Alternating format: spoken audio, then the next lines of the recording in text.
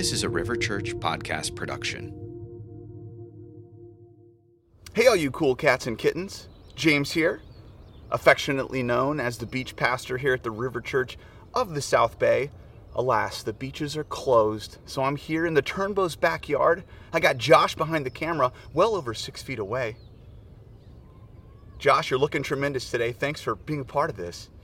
I am just so delighted to be with you. I really mean that. I woke up this morning thrilled out of my mind to be with you. Heck, it is nice just to have somewhere to go.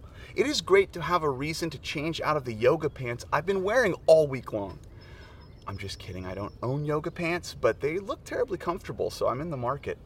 Speaking of clothing, there's been a lot of buzz around the staff. There's been a lot of chatter, a lot of excitement regarding Todd's shirt last week in the sermon. Apparently, Todd is taking advantage of this quarantine time to take our teaching team's wardrobe up a level. So this morning, I went through my closet and I was going to try to pick something out that might rival, sort of bring a little healthy competition into the game. This here, I think it grabs the eye, captures the imagination. This shirt's it's a lucky shirt. I'm not going to lie to you. Bray advised me that these shirts are just going to make people angry, so I decided against them. By the way, Josh promised me a laugh track for this intro, so it's going to be so much better in post-production. That I promise you. So we have been, since Easter, marinating in the resurrection. It was just a wonderful moment Todd had as he preached the resurrection service, and he said, why don't we just keep preaching about the resurrection for a few weeks? And so we have been diving and exploring into this wonderful concept, this multifaceted, super important concept. And so this morning, I have an opportunity to continue that exploration. And what I want to look at today, I want to look at the aftereffects of the resurrection. One of my favorite things to do after a giant event. So if there's a big weather event, for example, a storm, and all night long the wind is blowing and rain is pouring down, I like to wake up super early in the morning and go on a run and just look and see the effects that the storm had, or if I'm somewhere in the mountains and there's a first snow or a fresh snow. I love getting up early and just going to see what effects the storm had. Slightly less beautiful. I also have a weird thing where I like to, after 4th of July, on the 5th of July, early in the morning, I go on a run in Hermosa Beach just to see the catastrophe that has resulted from the 4th of July celebration the day before. In resurrection, when we think about this supernova in salvation history, this major event, one of the coolest parts about the New Testament is these ancient authors are one by one exploring the ramifications, exploring the effects that this resurrection event has had and continues to have. And so today, I want to look at one ancient letter from Paul of Tarsus, the letter to the Ephesians. It was actually a cyclical letter. It was a letter that was sent around to a bunch of different churches and probably ends up in Ephesus as kind of the holding spot. I'm going to look at a passage in the first chapter of this letter where Paul excavates and explores the various levels of impact and after effect that the resurrection has had on not just us as a community, not just the earth or history or the future, but on us as individuals. You sitting at home in your pajamas. What effects as a follower of Jesus does the resurrection have on your life? And so we're going to look at that. And then I want to turn to ask the question, how can we live into those effects? How can we practically, tangibly, more and more discover what they are in our lives and allow them to really change the way we think, the way we live, the way we relate, the way we plan and play. And so for that, I'm going to look at a little picture of Jesus of Nazareth and one of the habits of his life while he was in his traveling ministry here on the earth. So Ephesians chapter 1 starts this letter in Ephesians chapter 1 with what is in Greek a giant run-on sentence. It is line after line after line with no stopping punctuation. And in Greek, that's totally appropriate. In English, if you wrote like that, your English teachers would be marking up that paper with red pen. It would be definitely in the D range. But in Greek, it expresses the excitement Paul has for the cluster or the constellation of concepts that he is trying to articulate. Now, if I tried to read that at full speed myself, I'd probably hyperventilate. But thanks to the wonders of modern technology, thanks to the iTelephone, the World Wide Web, the thing that the kids are calling the intranet, we've been able to recruit an elite team of readers to help me read this text. So I'm going to start it off with our first reader. Hey, Micah, here you go. Thanks, James. First Ephesians chapter 1, verse 3 through 12. Praise be to the God and Father of our Lord Jesus Christ, who has blessed us in the heavenly realms with every spiritual blessing in Christ. For he chose us in him before the creation of the world to be holy and blameless in his sight. Here you go, Judah. Thanks, Micah. In love, he predestined us for adoption to sonship through Jesus Christ in accordance with his pleasure and will, to the praise of his glorious grace which he has freely given us in the one he loves. Here, Nick. Thank you, Judah. In him we have redemption through his blood, the forgiveness of sins, in accordance with the riches of God's grace. Here you go, Brixton. Thank you, my Charlie. That he lavished on us with all wisdom and understanding. Here you go, Cooper. Thanks, Brixton. He made known to us the mystery of his will, according to his good pleasure, which is purposed in Christ. Here you go, August. Thanks, Cooper. That in the dispensation of the fullness of times he might gather together in one all things in Christ, both which are in heaven and which are on earth, even in him. Here you go, Amalia. Thanks, August. In whom also we have obtained inheritance, being predestined according to the purpose of him who worketh all things after the counsel of his own will. Here, Bailey.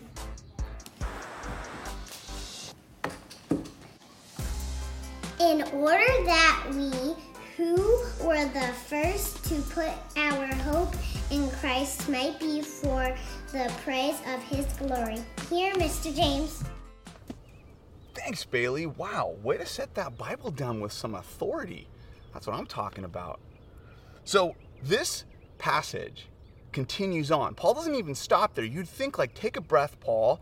Take a little time out, rest, recover a bit, and then continue. But instead, he continues on driving forward. I'm going to jump to verse 15, where he says, "For this reason, ever since I heard about your faith in the Lord Jesus and your love for all of God's people, I have not stopped giving thanks for you, remembering you in my prayers." Now, check out what Paul prays for them. This is really important. The logic of Paul's prayer request. Okay, what is he praying for? He says this: I keep asking God that the God of our Lord Jesus Christ, the glorious Father, may give you the spirit of wisdom and revelation. That's a spirit of understanding, so you may know him better. And I pray that the eyes of your heart, what a beautiful, beautiful metaphor. I pray that the eyes of your heart may be enlightened, in order that you may know the hope to which he has called you, the riches of his glorious inheritance in his holy people. That is, in his people that are set apart, that are special, that are totally, totally operating on a different level. And I pray that his incomparably great power for us who believe, that we can understand that incomparably great power. Now, check out the power, the engine, the source, the epicenter of all the blessings that Paul has listed off already. Here it is. That power is the same as the mighty strength he exerted when he raised Christ from the dead and seated him at his right hand in the heavenly realms. So the resurrection power of Jesus, that power that rose Jesus from the dead, is the same power Paul claims that is operating and thriving and pulsating in the lives of these very normal Christians that he writes to in and around Western Asia Minor in the ancient world. So this is not a prayer that Paul prays where he says, oh, I wish that you would have an inheritance with the Lord. I wish that you could be forgiven. I wish that you could experience the manifold blessings of God. I really wish all these things for you. So I pray that they will happen. Instead, notice what his prayer is. His prayer is, I pray that you can have eyes to see what has already happened for you. That is, look under your chair and see the amazing treasure that God has already located or given you.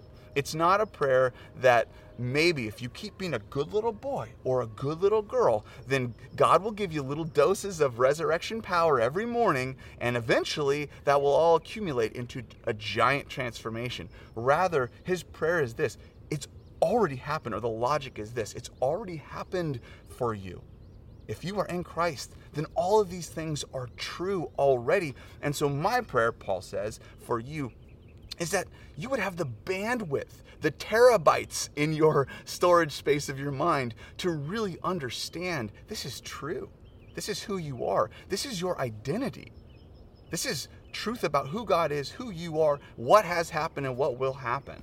And so I just think that is so important to wrap our brains around, because so often when we think about accessing the resurrection power of Jesus, or how does it affect us, I think of it like I got to keep struggling after it, or walking up that lonely ladder of what we call sanctification or becoming holy. And in the logic of Ephesians, it's actually like it's an excavation. It's a discovery project. It's like a spiritual scavenger hunt. How about that one? Spiritual scavenger hunt, where you're discovering what's already happened, what God's already done. Now think for a second, like if you really, for a moment, stopped and believed, like let me just give you an example. If you stopped and truly believed in verse 5, that in love you've been adopted, and you could totally and fully believe that. It wasn't God adopting you saying, oh, you know, I'll tolerate you, and you need a place to be, so I'll bring you into the house, but I don't really love you. Or I love you, but I don't really like you. No, that's not what's said here. What's said is you are the beloved of God, and in love, he adopted you and calls you his child. That's the metaphor that is being used here. I will never forget sitting in court and hearing those words from the judge. As Bray and I sat there with our family and little Zion Francis pedophiles, and the judge said, he is fully your child. And then she emphasized something. She said, with all the privileges of adoption, including inheritance. And it was kind of a weird thing to emphasize, I thought at the moment, like, including inheritance. That is exactly the picture here. You have been adopted in love. If you fully believe that, you took my little pill, and you really believe that, what do you think that hour would look like? I know what you wouldn't be doing. I guarantee you're not going to go find a mirror and say, I'm going to look in this mirror for 15 minutes and kind of self-hate for a while. And then I'm going to go about kind of coveting and just wishing ill on people. Or I'm going to spend a little time selfishly getting what's mine. Instead, I promise you, it would look like freedom. It would look like playfulness. And that's what Paul prays for these believers and for us today. Imagine if for that 1 hour you could truly believe you have been forgiven. I'm not talking like you've been forgiven, but not forgotten what you did. No, I'm talking you have been fully forgiven. Romans chapter 8, there is no longer any condemnation. No condemnation. If you could live that hour full of that knowledge and that truth, I promise you, you're not going to be cloaked in shame. You're going to be freed, liberated, catalyzed to truly live into the fullness that God has called you into. So this is the series of blessings, and there's a whole bunch you can reflect on and read. My question that I want to transition to now is, how can we make this practical? So how can the power of the resurrection that is, we're told, has been given to us, not in little doses, but all at once, that every spiritual blessing has been given to us, how do we enter into that process of discovery?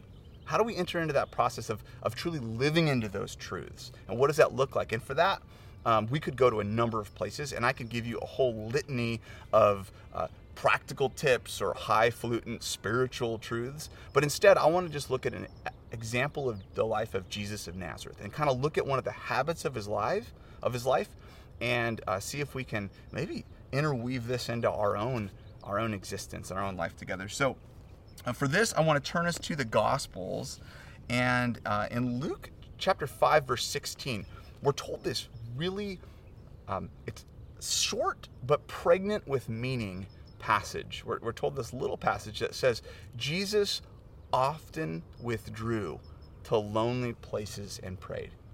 It's a statement about a habit of life of Jesus of Nazareth. With all the healing and all the speaking and preaching and traveling that he was doing, one of the earmarks of his life was to stop. I mean, this is like, I kind of want to stop like right now. I mean, are you kidding me? Look at this. The pristine, beautiful South Bay. He would get to a lonely place and he would just pray. He'd commune with the Father. And this is in Luke mentioned quickly. Matthew chapter 14 gives us a really beautiful portrait of this. And I want to read it to you. And it's just in the middle of Jesus' ministry. It starts off, hearing where Jesus was, he was in a solitary place, verse 13. Hearing of this, the crowds followed him on foot from the towns. So here's Jesus doing what Jesus loves to do, getting alone, being there. And people find out and they start following him. When Jesus landed and saw a large crowd, so he was on the water, he saw a large crowd, he had compassion on them and he healed their sick. As evening approached, the disciples came to him and said, "This is a remote place. It's already getting late. Send the crowds away so they can go to the villages and buy some food." And what does Jesus say? He goes, "They don't need to leave. Actually, you give them something to eat." And they say, "Well, we have 5 loaves of bread and 2 fish." And no flour, of course, because it's gone in every grocery store ever. 5 loaves of bread, 2 fish. And he says, "Bring them here to me." And he directed the people to sit down on the grass, taking the 5 loaves, the 2 fish, looking up to heaven, he gave thanks. He broke the loaves. He gave them to the disciples. The disciples gave them to the people. And they all ate and were satisfied. And the disciples picked up the 12 basketfuls, and brought basketfuls of broken pieces, and brought those to Jesus. And the number of those who ate were about 5,000 men, including women and children. So maybe 10 to 15,000 people, hungry people. These are subsistence level peasants in the Galilean countryside. These are folks that eating is a big deal. He feeds them. I mean, take a look at what he's doing in this passage. Here's why I want us to focus on this.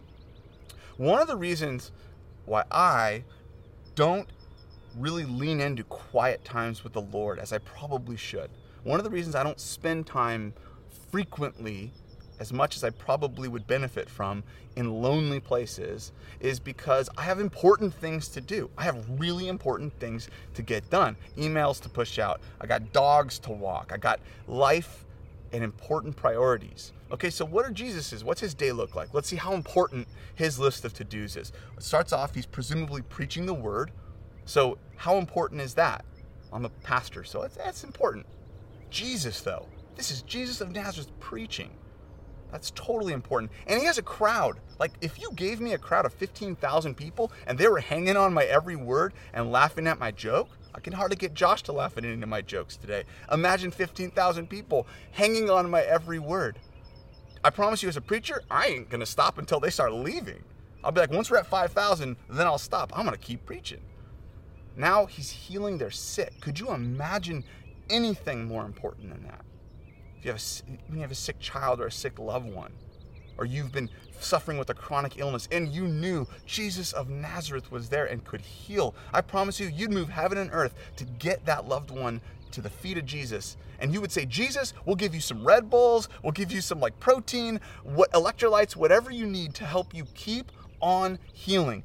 Don't stop whatever you do. It's so important. And it is important. It's absolutely important. One of the reasons why we pray for those that are first responders and those that are on the front lines in the hospitals right now. It's very important stuff. But here's Jesus healing the sick. And then finally, feeding hungry people. Folks that are in poverty, that are deeply hungry, he's feeding them. Could there be anything more important that you could be up to? And then watch what Jesus does. This is like kind of mind-blowing when you put it in that context. It says, immediately Jesus made the disciples get into the boat and go ahead of him to the other side while he dismissed the crowd. After he had dismissed them, he went up to a mountainside by himself to pray. And later that night, he was there alone. Jesus of Nazareth has a huge list of important priorities, a to-do list. But there was something that had to happen, that he had to get to. He knew was that vital. And that was to sit and commune with the Father.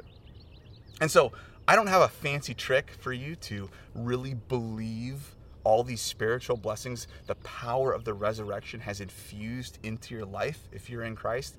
I don't have a pill that I promised you. There's no pharmaceutical company that's going to provide that. That's going to help you truly believe.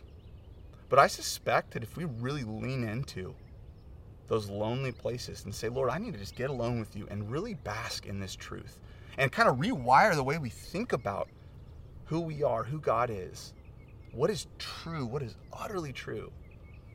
I think we're going to more and more discover these resurrection blessings that are already ours. I think it's going to be transformational. And this is not something that takes a lot of incredible spiritual maturity to do. This is simply finding somewhere quiet, which can be a challenge when you're homeschooling and you got a house full of folks, but finding somewhere quiet to just say, Lord, here I am. Lord, search my heart, know my anxious thoughts. See what's going on inside of me. Show that to me. Transform my thinking. I don't know about you, but the quarantine, it's getting pretty frustrating. It's at a point now, I think, and I see it everywhere with my students at Biola University. I see it with folks I interact with many of you, if I happen to see you at Trader Joe's or something, where there's this desire to say, can we just move on with this? And I think, yes, there's so many reasons why I'm excited for this to be over. But there's also this really interesting opportunity that we have. You're sort of forced into a lonely place right now. And some of you, especially those of you that are more extroverts, like you're just chomping at the bit. This is killing you. And I get that. But what I've been reminded of as I think about Jesus' life and as I've been really sitting with the Lord this last few weeks, how easily distracted I am, how quickly I want to busy myself. And right now there's nowhere to go. There's no plane to hop on. There's no vacation to jump and take. There's not even a beach that I can go into to surf or to paddle or to just sit. Instead, I'm sort of stuck in this spot, like you. And for many of us, this is going to be over soon. I don't know how soon, but it's going to be done. This moment in history will pass on. And we'll probably, I pray, not circle back to it again. But what if there's an opportunity right in the middle of this that we can easily be missing? An opportunity to sort of be forced to just be with ourselves and the Lord and to lean into some work that God wants to do. Maybe some terrible thoughts you have about yourself, some deep shame you've been carrying, some real selfishness, or just some like lust monsters you've allowed to just overtake your life. And this could be a season where you're forced to day in and day out sit with yourself. And for those of you with little kids like I have, it's hard to find any space. It's called Frozen 2. Put that movie on, let the kids watch it, get in the backyard, get in the attic, I don't care where you have to go, and just sit and be with the Lord. I'll close with a story. It's kind of an illustration. It's sort of a funny story. When we first became foster parents, many of you remember little Nakia and Sade, these two beautiful little sisters. Nakia was the oldest. She was 3.5. And it was pretty clear that she had probably never eaten a vegetable in her life when she first came into our home. And so the first few days, we're like, all right, just letting her have comfort food. That's one of the tips as a foster parent you learn is provide comfort food as this tumultuous transition is taking place. And then finally, at about day 3, we decided, let's start easing vegetables into the diet. And so Bray makes this incredibly delicious broccoli, if there's such thing as incredibly delicious broccoli, which is debatable, but it's the best broccoli can be. And we had this broccoli, and we said, Nakia, if you eat the broccoli, you can get this amazing chocolate-dipped pretzel. Amazing chocolate-dipped that Katrine Cooper had brought over to the house. Okay, you can have this pretzel. And so I'm like, eat your broccoli. So she takes a bite, and then what do we do as kids? You just let it sit there. It just sits in your mouth. All that rancid flavor as a kid, broccoli, let's face it, right? It's just sitting there. And I'm like, okay, show me your mouth. She opens her mouth, the broccoli's still there. So I said, chew. She shows me her mouth again, it's still there. I'm like, okay, here's some water. Drink the water. That way she'll swallow it. Nope, it's still there. I'm like, my goodness, this broccoli has some holding power. And then finally, I'm like, you're not getting this chocolate if you don't eat your broccoli. And Nakia's like, does a little something and opens her mouth and the broccoli's gone. And I'm like, I am so proud of you, Nakia. Here is your chocolate-covered pretzel. And she eats the chocolate-covered pretzel in front of all of us. We're all cheering for her, like, yeah, Nakia, you ate the broccoli. Here's your pretzel. And she finishes the pretzel, and it's gone. And then all of a sudden, she leans down, opens her mouth, and spits out all of the broccoli. Somehow, and we still don't know how, she had stowed away that broccoli in her mouth and then spit it out. And I had to tell her, like, sweetie, that's just not how we do it. It's impressive. It's terribly impressive, but it's not how we do it. I sort of feel like right now in this quarantine period, in this safer at home period, it's sort of like we're all eating our broccoli. We're forced to be alone, and we're just saying, how can I get past this? Or how can I interact with people still, or sort of synthetically create community so I don't feel like I'm alone? How can I escape this moment? And so we try to busy ourselves even while we're alone. And at the end of the day, it's like we have this quarantine broccoli in our mouth. And if we just end this in a couple of weeks or months or whatever it is, and we spit it out, and we get none of the nutritional opportunities, that'd be such a heartbreak. And so my encouragement for you and what I've been leaning into is really saying, Lord, here I am.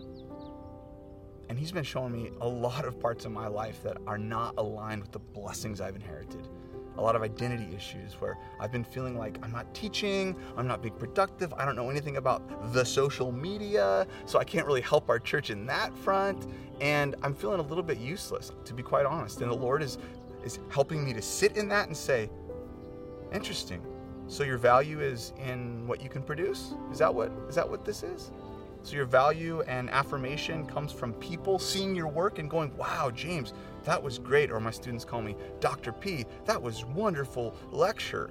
And the Lord is helping me sit in that with greed.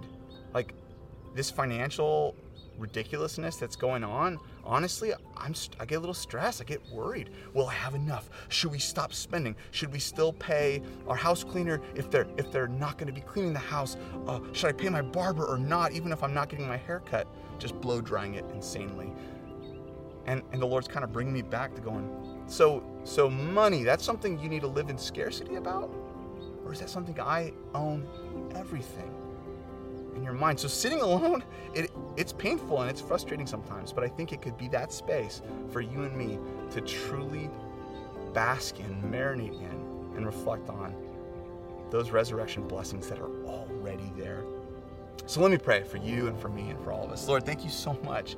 Thank you that we don't have to crawl miles on hands and knees to access the blessings you have for us. Thank you that we don't have to, Lord, impress you or be a good little boys and good little girls to win your favor, but we have it because of the resurrection. Lord, I pray that in this last few whatever time period of our safer at home quarantine, that Lord, me and everyone else here can just lean into that time with you like you did, Jesus. Get away to quiet places and pray.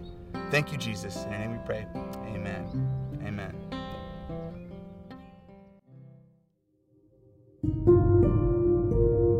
This has been a podcast production of the River Church. To find out more information, please visit our website at riversouthbay.org.